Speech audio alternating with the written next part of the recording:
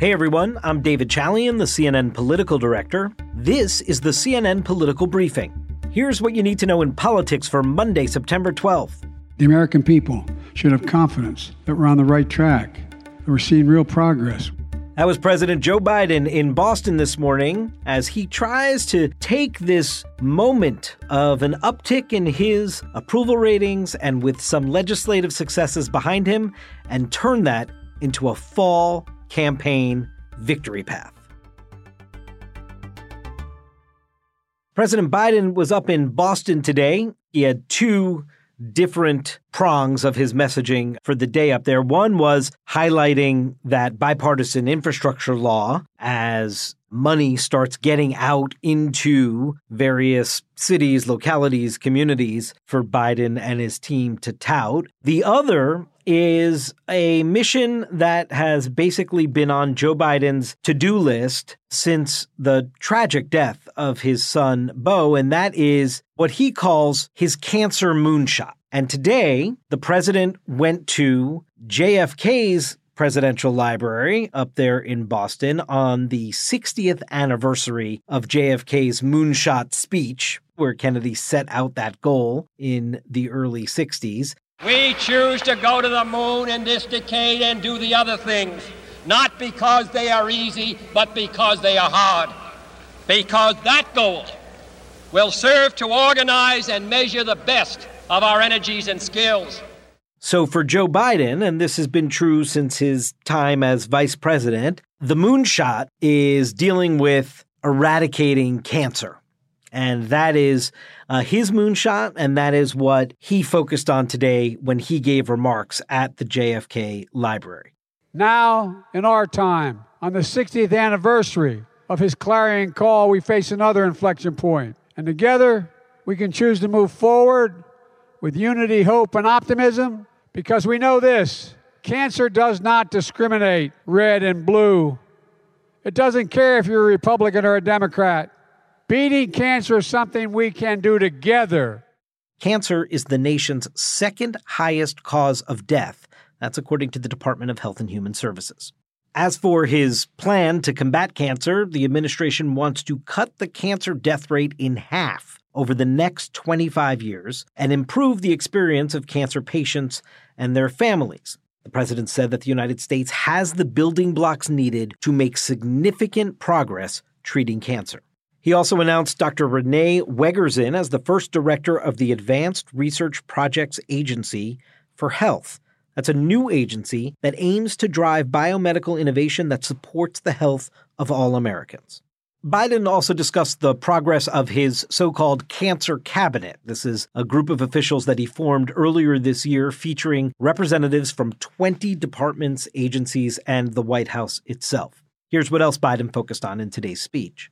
Imagine simple blood test during an annual physical that could detect cancer early with a chance of the cure or best. Imagine getting a simple shot instead of a grueling chemo, or getting a pill from a local pharmacy instead of invasive treatments and long hospital stays. These are just a few of the ideas that illustrate the amazing potential. The president also signed an executive order today that will launch a national biotechnology and biomanufacturing initiative, which will make sure that the technology needed to fight cancer will be developed in the U.S., among other things. Earlier today, it was infrastructure that was on President Biden's mind, and touting the success of that bipartisan infrastructure package that he signed into law. He was at Boston's Logan International Airport speaking at Terminal E, which first opened in 1974. Now we're finally doing something about it. We're finally getting it done. We're turning Infrastructure Weekend from a punchline, my predecessor, into an infrastructure decade on our watch. He touted the $62 million investment in Logan International Airport, saying it would create over 5,500 jobs and expand capacity and accessibility at the airport. If you have traveled by air at all this summer, you might have been victim to the chaos happening at airports across the nation due to staff shortages and weather delays. Biden pointed out those recent problems and gave himself a bit of a pat on the back that his administration was able to get some airlines like Delta, JetBlue, Southwest to do more in updating their policies for when flights get canceled to help passengers get better treatment like a meal or hotel vouchers. He also said it's time for airports like Logan to see an upgrade. There's over 5.6 million passengers moving through. It means crowded gates, longer taxi times, airplanes full of passengers just waiting, all of which is causing congestion and flight delays. For travelers passing through, it means missed connections, lost baggage, long lines. For businesses, it can mean delayed orders, spoiled products, and very unhappy customers. This is the United States of America, for God's sake. We're finally going to do something about it. Later tonight, the president will be at a reception for the Democratic National Committee, raising some money for this midterm election season. Tomorrow, he'll be back at the White House celebrating the passage of the Inflation Reduction Act. That's the big $750 billion healthcare, tax, and climate bill, which he mentioned today in Boston, too, as another jobs creator. On Wednesday, the White House has announced that Biden is slated to go to the key battleground state of Michigan. There, he'll visit the Detroit Auto Show to highlight the electric vehicle manufacturing boom in America, thanks to his economic plan, is how he will see it. Obviously, Republicans don't see this Biden moment in quite as rosy a sense as perhaps the White House does. That probably won't surprise you. Republican Senator Tim Scott of South Carolina was on Fox News Sunday yesterday, and he was asked if it's a pipe dream to think that the country can get to some kind of unity. Give a listen to what Scott says. What we have not seen from the Biden administration is that type of unifying message that people rally around. Why would we have a conversation about a 0% inflation when in fact it's 8.5%? And why would we have the President of the United States deliver a soul-crushing speech that was unnecessary, polarizing, and inflammatory?